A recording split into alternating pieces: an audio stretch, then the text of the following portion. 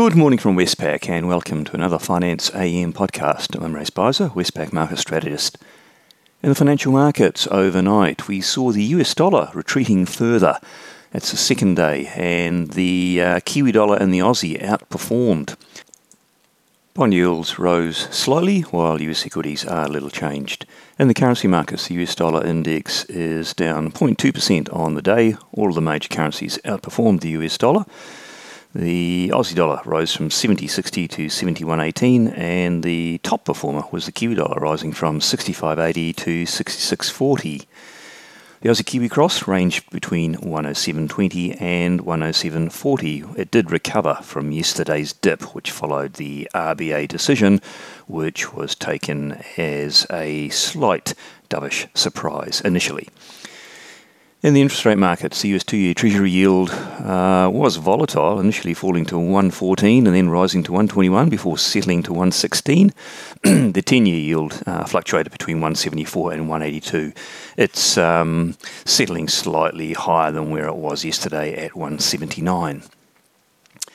Markets continue to fully price the first Fed funds rate hike to be in March 2022.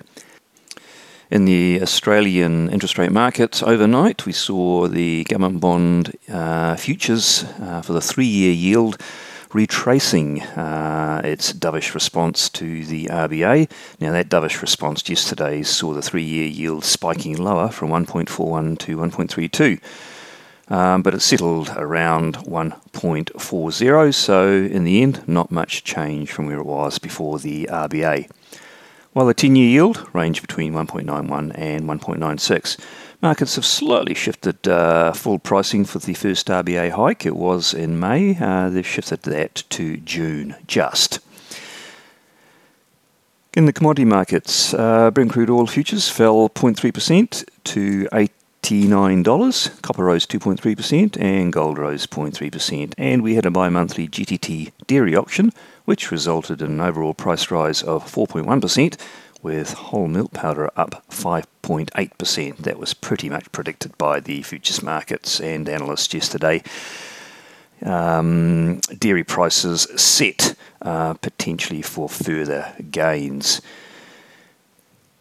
In the economic data out overnight, as I said earlier, the main item was the ISM manufacturing survey, which was just a tad stronger than expected.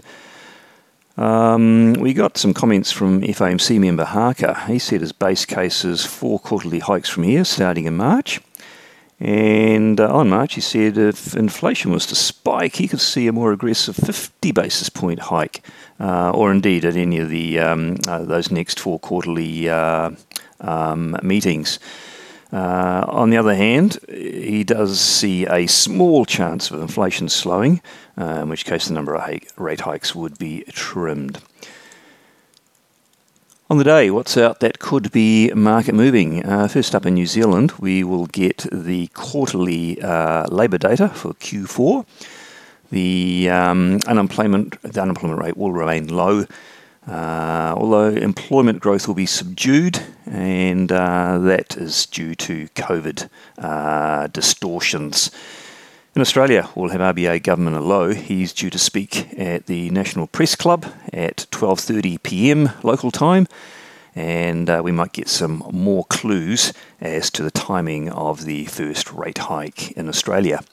And then on to the Northern Hemisphere, not too much to take away for global markets. In the US, we'll have the second-tier item, ADP employment for the private sector.